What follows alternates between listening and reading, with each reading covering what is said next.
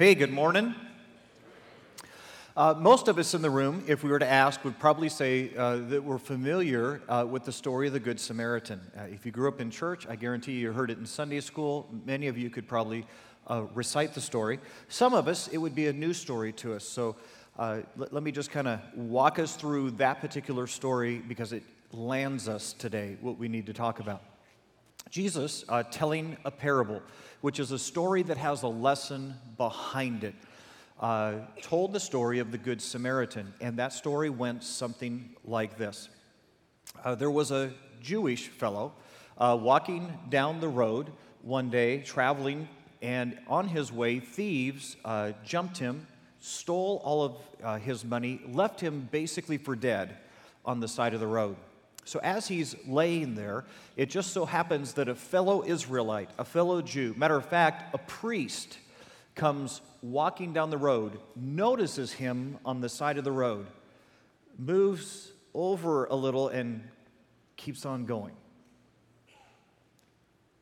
A little while later, another Jewish man, a Levite, people who were given primary care for spiritual things within the country, happens down the same road, sees his fellow Jew there on the side of the road, and hurries on by.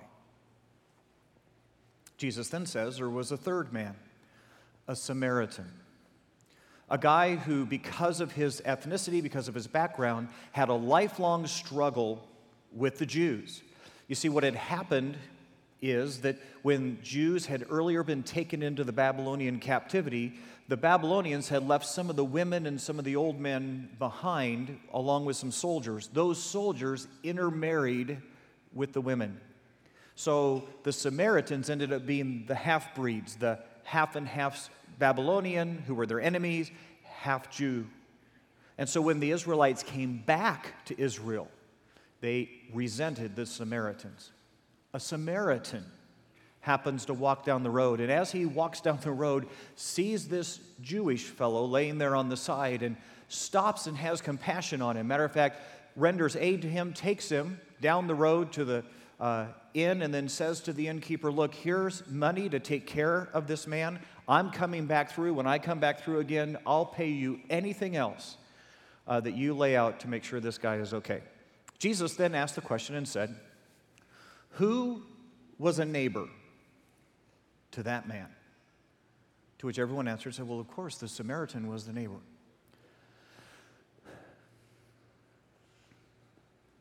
Can I say to you this morning that when I hear that story, whenever a preacher preaches it or whenever I read through it in Scripture,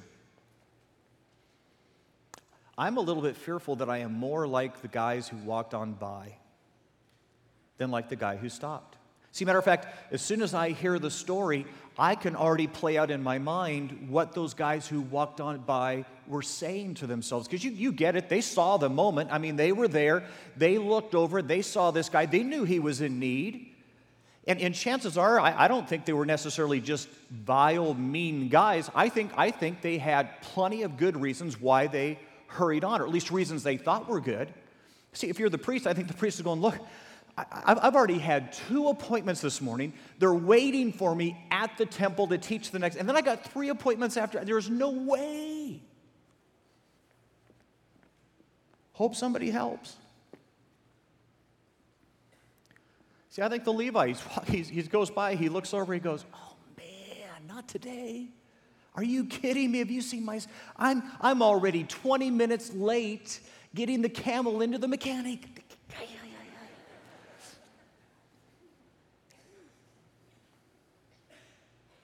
See, my best guess is these guys had plenty of stuff on their schedule. You ready for this? They had plenty of good things, necessary things, important things that they had to get to. This became highly inconvenient. This became why today in their lives. And they simply looked, they diagnosed the moment, they said, I wish I could. I get that God's inviting me to help my fellow.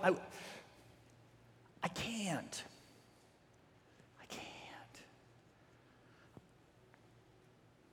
Someone who has more time is going to have to do that.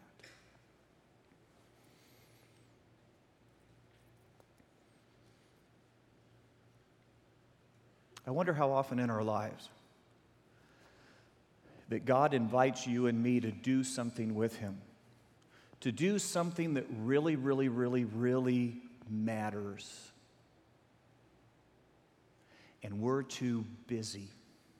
And we look at God and we go, God, I wish I could. I'd love to. I mean, it's a great idea, but I mean, have you seen what I'm already, there's no way I can fit that in my life. I mean, what were you thinking when you asked? You notice that Scripture never tells us what those guys were so busy about. It never says, well, here's where the priests are here. You and I are left to wonder because, get the moment, whatever it was that had consumed their lives, whatever it was that made them so busy that this guy was inconvenient, that, you ready? That the call of God and the opportunity to do something eternal was so inconvenient, whatever that was that drove their lives, in the end mattered so little that it wasn't worth mentioning in the story.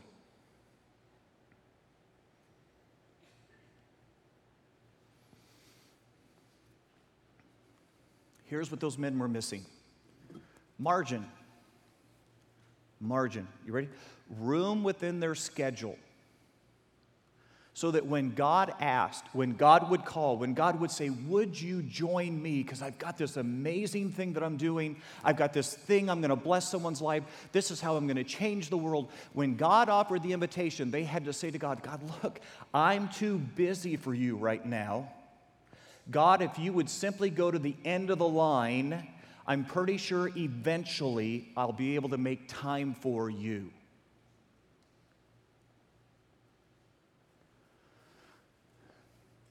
If you came to this room today, and especially as a Christ follower, and you go,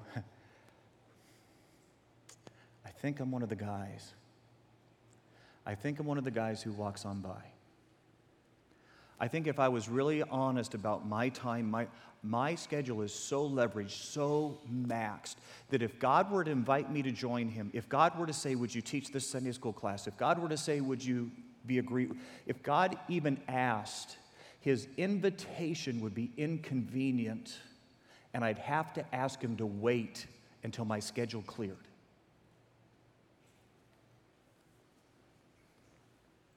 Here's what we got to get today. The wonder of God, the best things of God, the invitations of God will only be responded to if you and I have margin, if you and I have left on purpose room for God to work inside our schedule.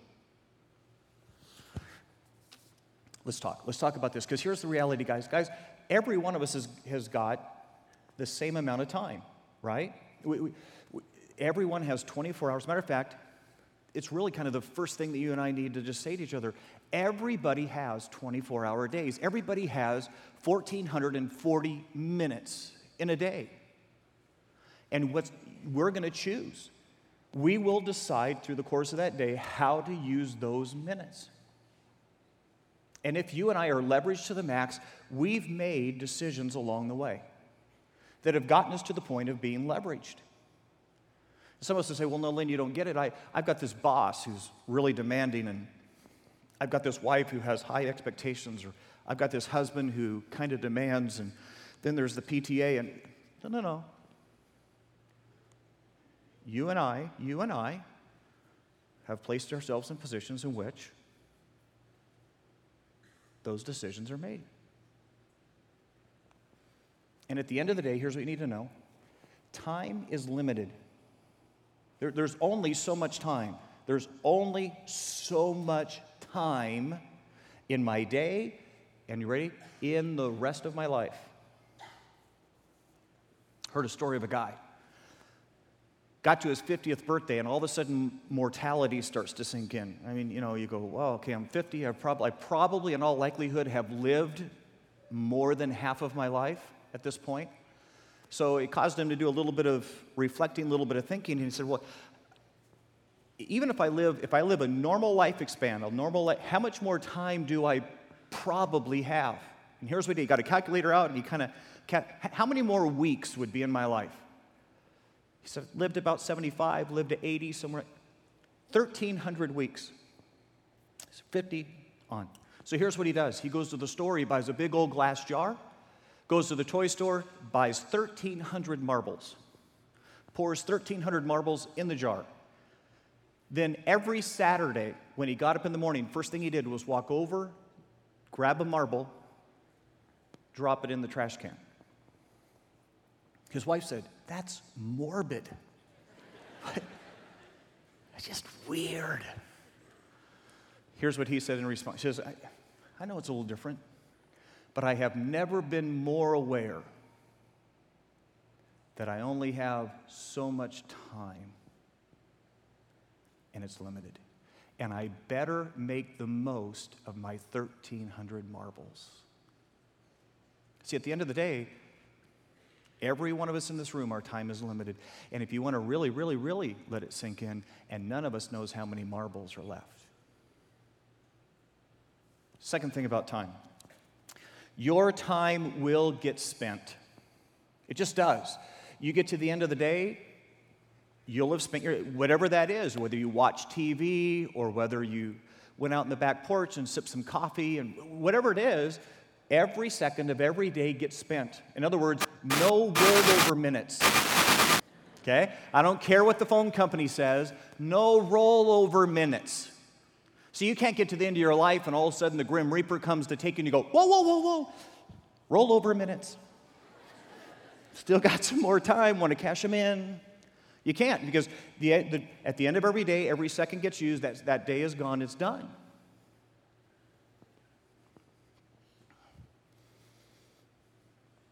So how do we get, if we know that, how do we get so leveraged in our lives? How do we get so maxed in our lives? And how come some people don't get to that same place? What do they know and understand is different than what you and I do, who get ourselves just pushed to the edge? And you know what the reality is? Those of us in this room who constantly find ourselves just pushed, just maxed out. They would say, Lynn, I get it. If God asked, I'd have to tell him to wait. The answer is that you and I have been trying to put more and more and more and more and more and more into the same 24 hours. See, here's what happens. See, we get going in our lives, and we've got same 24 hours, same time limits, same amount of time. And then someone comes and says, hey, you know what, I've got this really great opportunity. How would you like to come play basketball with some of the guys? We get together before work, and we hang out, play basketball. It'd be a great time to have some fellowship. Besides, you could use it. And we go, no, you know what, that's kind of good. I could kill two birds with one stone. That'd be a good thing to do. Somebody says, hey, wouldn't you like to volunteer in your kid's classroom? I mean, how much better would it be? You know, we have to support our educational system, and you'd get to be with your kid and see kind of what's going on. You go, well, no, that'd be a good thing. So someone comes and says, I've got an opportunity for you that we just get together about once a month, and we just kind of sit and talk about the Bible and do. Okay, that's a good thing to do. I mean, why would you do that?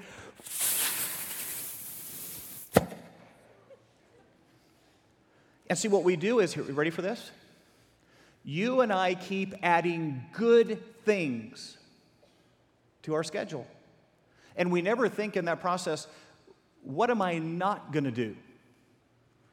What am I going to take out? Because if I took anything out, I'd have to take a good thing out. And so we just keep adding and adding and more and mooring.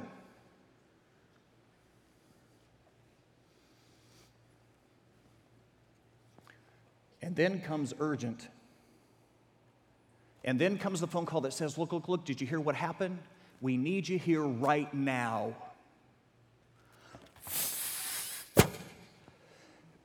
If you don't come, you realize it's going to fall apart. You realize it will fail if you don't show up.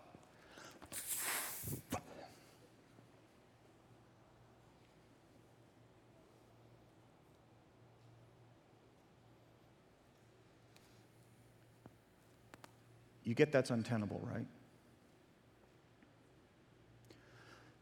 First time your kids decide to be kids, this is going to pop. You're going to be kicking the dog. You're going to be saying things to your spouse. There's no margin.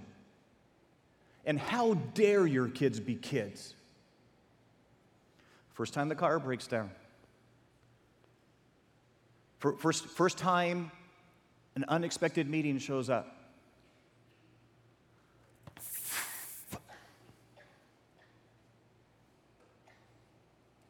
And then lo and behold, somewhere in there, God calls.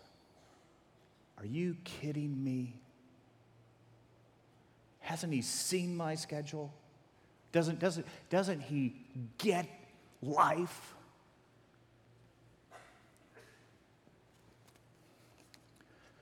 There will always be more good to do. You get this.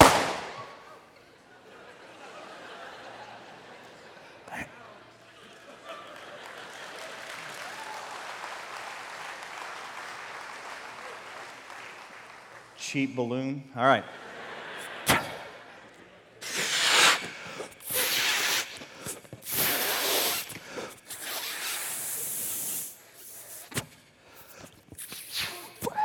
Yeah.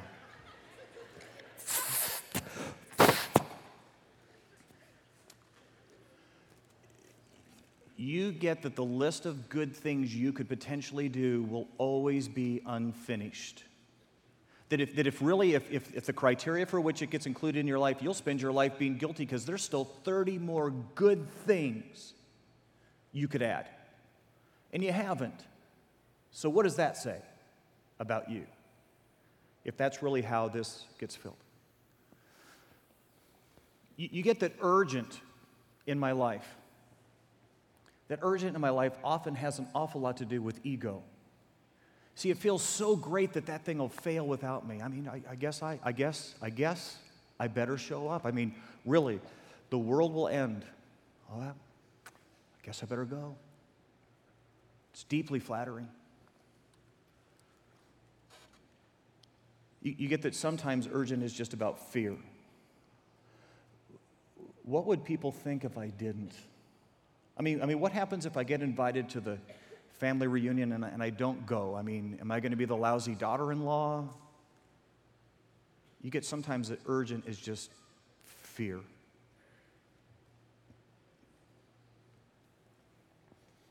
Got to find a way.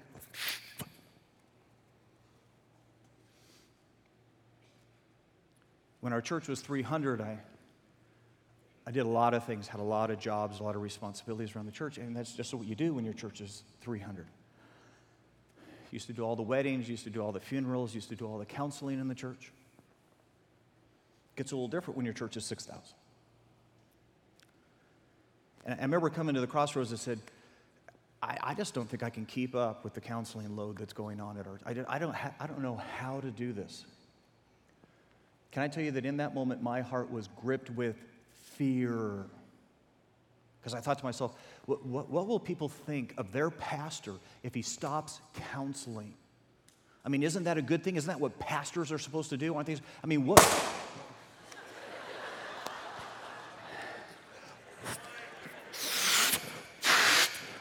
You get that it doesn't work, right? Someone said, stop blowing it up so much. That's the point of the message.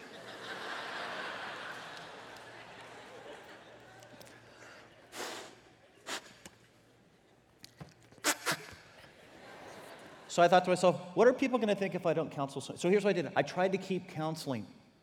And so I said to my secretary, look, you can schedule an hour for counseling. It took people 55 minutes just to tell me what was wrong. So I'd have the last 5 minutes to say, don't do that ever again. Bye. God bless you as you leave. You know, I had to get a point and go, fear or not, I'm not doing anybody any good. I'm doing this because I'm worried about what people will think if I don't. There's 4 or 5 pastors on our staff who counsel better than me. You get sometimes what fills this up, what seems so urgent is fear-based. You want to hear something really scary? Since you and I have all got the same 24 hours, since this only stretches so far, if this is you and me, how do you get margin? How do you find room in this that if God were to come and ask, if God were to say, hey, there's someone laying on the side of the road and I need you to stop, that you and I wouldn't tell God to go to the end of the line because our schedule was too busy for God to ask. How do you do that?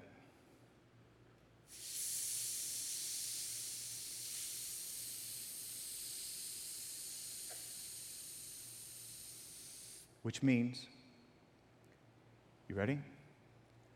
You're going to have to say no to some good stuff. You and I may discover there's not enough room in my life for very much good stuff. I can do 1 or 2 or 3 good things in my week, but if I'm going to truly have margin, if I'm going to have room for God to speak, if I'm going to have the ability to listen and not explode every time something new comes in my life, I can't do 7 good things. I can do 2 good things or 3 good things because I need margin. I can't miss the eternal thing because my life is already filled with good things. And I'm going to have to take some of the urgent and say, I'm sorry, if it falls apart with me not, I guess it falls apart.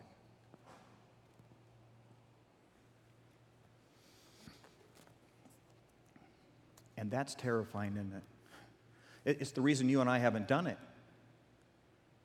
Because we know people will be mad. We know people will think less than us. The truth is, I'm worried I might miss out on something in life. The reality is if you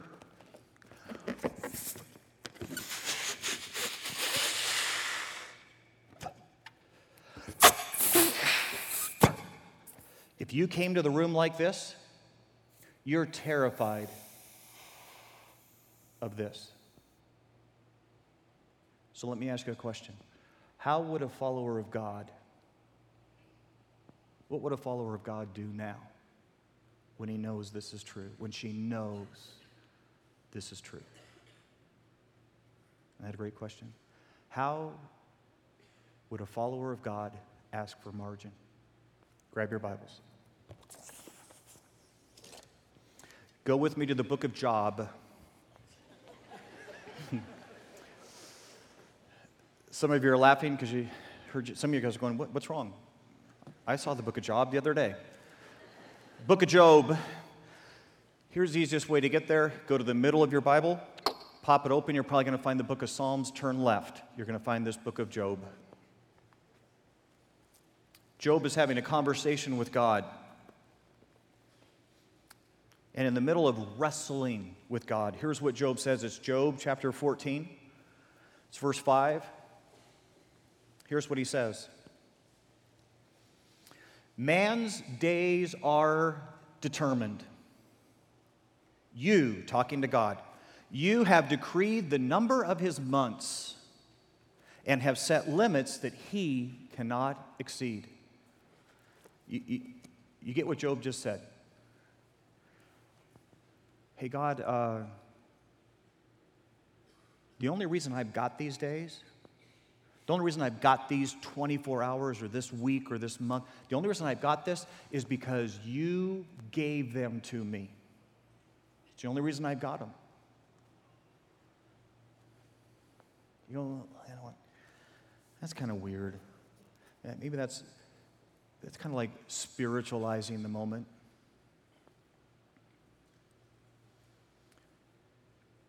You know this, right? Go to a doctor's appointment. Have the doctor say, cancer. And I know what you'll do in the car on the way home. You'll pray. And your prayer will go something like this. Dear God, dear God, dear God, please give me more days.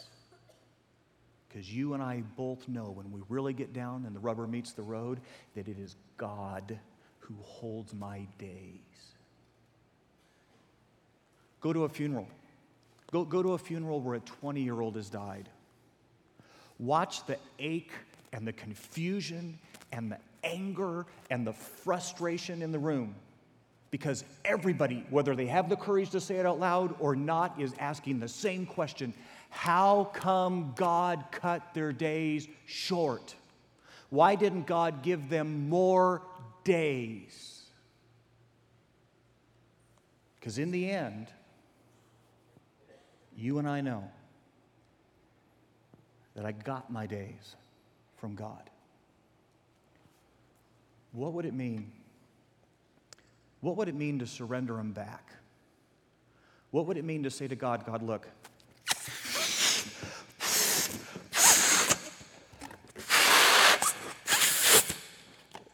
my life is maxed, and I'm terrified about what it means. But you gave me this day. You dreamed, you hoped, you had a plan for this day. And since you gave it to me, and since ultimately you own it, would you help me figure out what doesn't belong in it? What I can have the courage to say no, and I don't, and I'm sorry to, since it's your day anyways. What would a follower of God do if they knew their schedule and their life was maxed out and God was the owner of days? What if they invited God to help them decide what was really, really worth living for? Take your Bibles one more time. Ephesians chapter 5. So you're going to go to the back of your Bible, you're going to work to the left, you're going to find this passage. It's Ephesians chapter 5. Matthew, Mark, Luke, John, Acts, Romans, 1 Corinthians, 2 Corinthians, Galatians, Ephesians, chapter 5. Here's what it says. Ephesians chapter 5, verse 15. Be careful then. Be full of care then. How you live, not as unwise, but as wise, making the most of every opportunity, because the days are evil. He goes, look, you've got one life to live. You've got only a certain amount of moment. Be careful how you do this. Be careful of what comes in and what doesn't come in. Therefore, do not be foolish, but understand what the Lord's will is. He's saying, look, you've only got so much you can pack into your schedule. Why not let God help you set that priority? How many people in this room, when your family gets ready to go on a trip, you're the packer. You're the designated packer for your family. Okay. All of you are control freaks, right? Okay. Designated packer. So one day when Josh, my son, is little, we're getting ready to go on a family trip.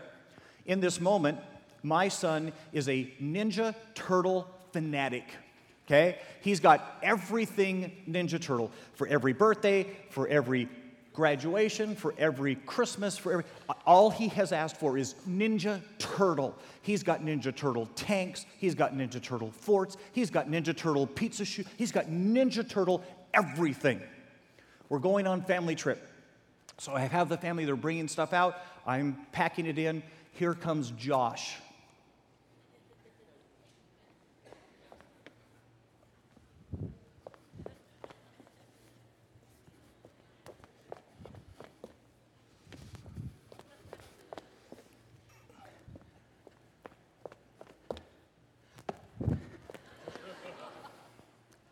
I have to go, Josh, whoa, wait. We're going for a week in the there's only so much room here. How much are you bringing out? He goes, everything. I looked at my son and said, look, son, there are things on this trip that are essential. There are things that are important. We're going to put that in first, and then if there's room left over, we'll put in Ninja Turtle stuff. To which my son responded by,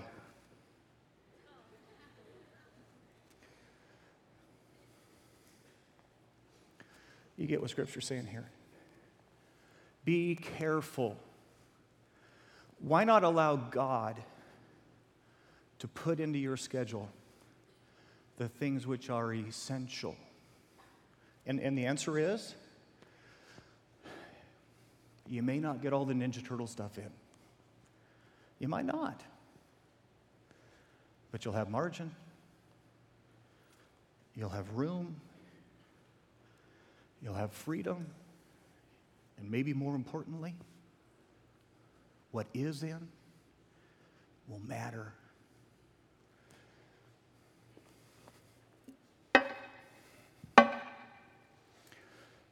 If this is time, you and I have got just so much. See, this is it. This is what we have.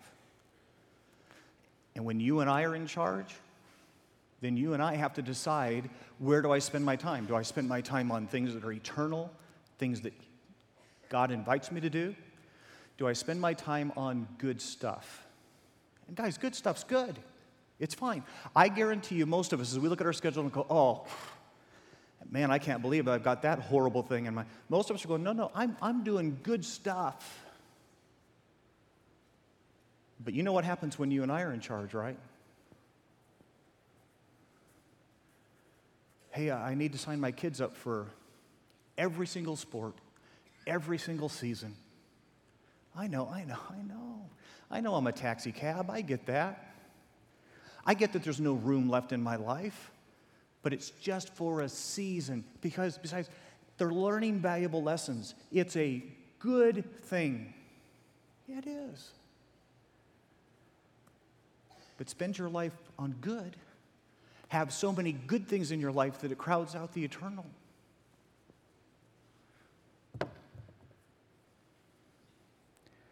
I know I'm working a lot of overtime. I get it.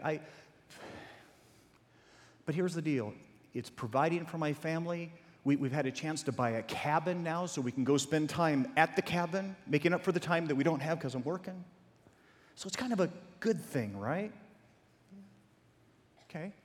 Because you and I've got a reason for every good thing.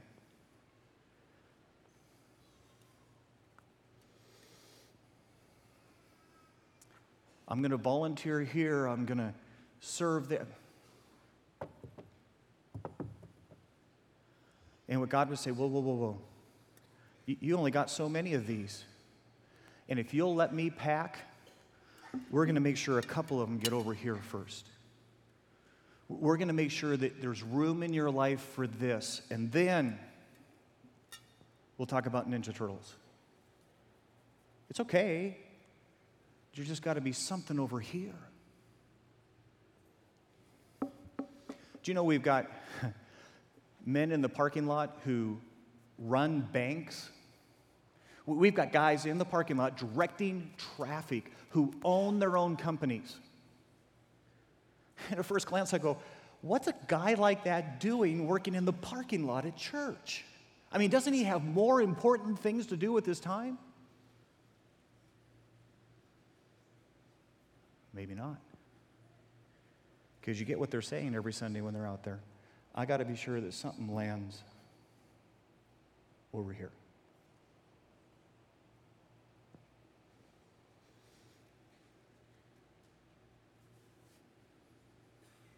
You get this as freedom.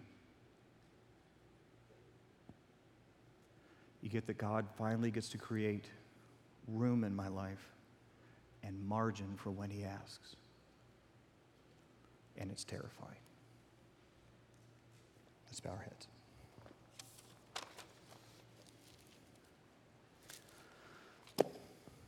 So I'm just going to ask, how's your balloon? Because I guarantee you some of us walked in this room today and it is maxed. And if you look at it, it is filled with good stuff. It's filled with a whole list of things that you're not sure how not to do, or how you would ever say no, or how you would ever back down. And you'd say, Lynn, you just don't understand. You don't. Yeah, I do. Yeah, I do. I get just as scared as you get. I get just as terrified as you get to say no to something good. But what would it mean to go to the one who gave you the day? to simply say at the beginning of the day, God, I just need you to make sure that some of this day ends up in the everlasting, eternal pile. I've got to be careful that my life isn't so filled with good things that there's no room for God things in my life. God, if I was honest right now, if you came and asked me to join you, to serve here or to help there or aid someone who was hurting, I'd have to ask you to get to the end of the line because there's just no time in my schedule for that.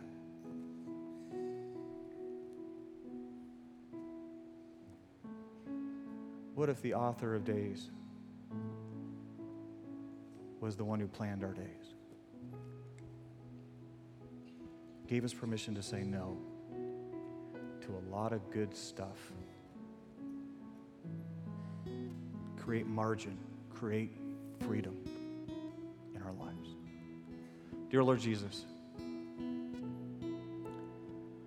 right now, a bunch of people in this room whose balloons are stretched beyond capacity are running through their hearts and minds 100 reasons why they can't do this. And yet their hearts know. I'm in trouble. I can't sustain this long term. God, give them the courage to give back to the one who gave them their days the authority to plan their days. Give them the courage to say no to good things in order to make room for eternal things in their life. To have margin, that if you came and asked, if you offered the opportunity, that our God would not have to go to the end of the line because my schedule couldn't accommodate him. God, may our fear of missing you and missing out on what you've invited us to do be greater than our fear of giving you our time. And this we pray in Jesus' name. Amen.